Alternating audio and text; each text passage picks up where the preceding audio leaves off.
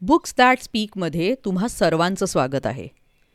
नलिनी पहिल्यांदाच संग्रहालय बघायला जाणार असल्यामुळे उत्साहात होती. संग्रहालय म्हणजेच म्युझियम.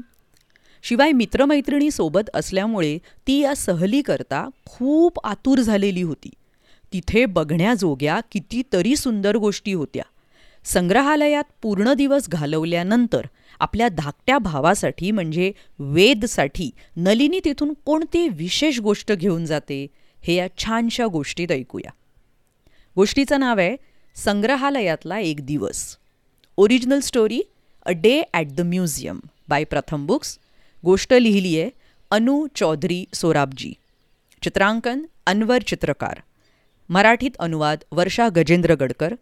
गोष्टीचं वाचन आसावरी दोशी. गोष्टीच्या शेवटी बालमित्रांसाठी एक प्रश्न नक्की असेल.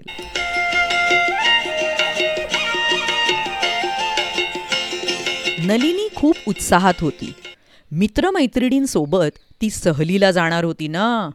या सहलीत तिच्या गावापासून दूर असलेल्या शहरातल्या एका संग्रहालयाला ते भेट देणार होते.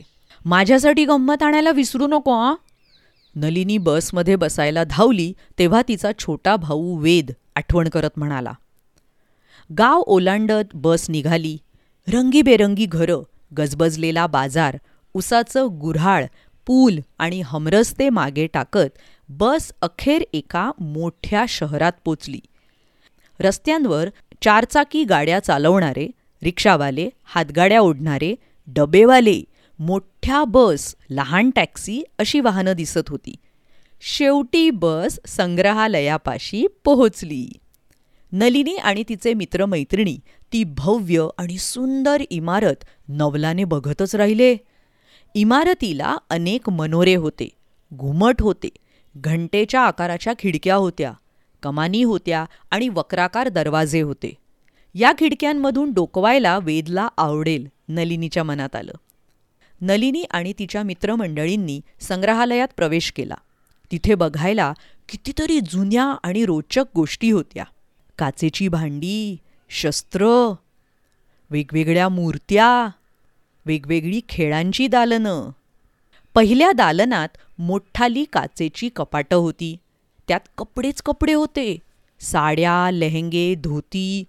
त्यातले काही कपडे आरसाकाम केलेले, सोनेरी चंदेरी चमचमते होते. वेदला ही पगडी घालून बघायला आवडली असती, नलिनीच्या मनात आलं. आश्चर्य आणि आनंद या दोन्हींमुळे शेजारच्या दालनात मुलांचा आरडाओरडा चालला होता. तिच्या मित्रमंडळींना काय बरं दिसलं होतं? तिथे अनेक प्रकारची शस्त्र ठेवलेली होती. बाण, तलवारी, गदा. काहींना तीक्ष्ण टोकं होती तर काही शस्त्र धारदार होती. ती फार भीतीदायक होती.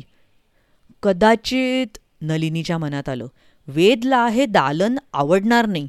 किती त्या लढाया. नलिनी आपल्या मैत्रिणींबरोबर शेजारच्या दालनात पळाली. या दालनात निरनिराळे खेळ मांडलेले होते. शेकडो वर्ष जुने खेळ.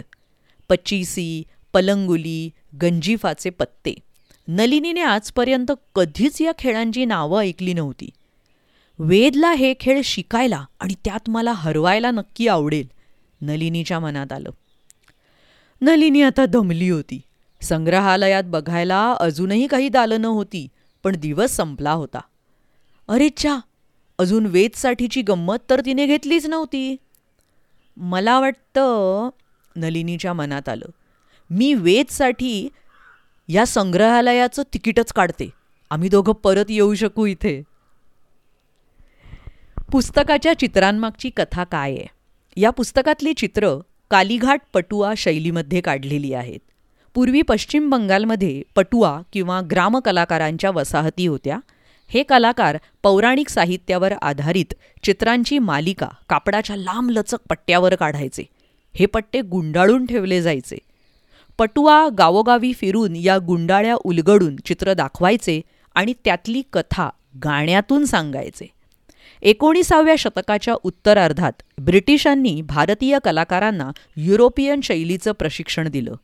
पश्चिम बंगालमधल्या पटुआंनी हे प्रशिक्षण घेऊन कालीघाट पट कलाशाळा सुरू केली. पुराणकथांखेरीज पटुआ चित्रकारांनी दुष्काळ, पूर, निवडणुका, तापमान वाढ आणि अगदी अलीकडची कोविडची महामारी असे विषयही आपल्या चित्रांमध्ये हाताळले आहेत. वेळ आहे आजच्या प्रश्नाची. म्हणजे तुम्ही कसलं म्युझियम पाहिलं आहे याबद्दल मला नक्की तुम्ही ईमेल करून कळवा. Email ID contact.booksthatspeak@gmail.com. आणि अशा अनेक गोष्टी ऐकण्यासाठी बुक्स दॅट स्पीक या चॅनलला जरूर भेट द्या. यूट्यूबवर आणि वेगवेगळ्या पॉडकास्टिंग चॅनल्सवर. वेबसाईट आहे www.booksthatspeak.com. भेटूया पुढच्या गोष्टीत. Bye bye. धन्यवाद.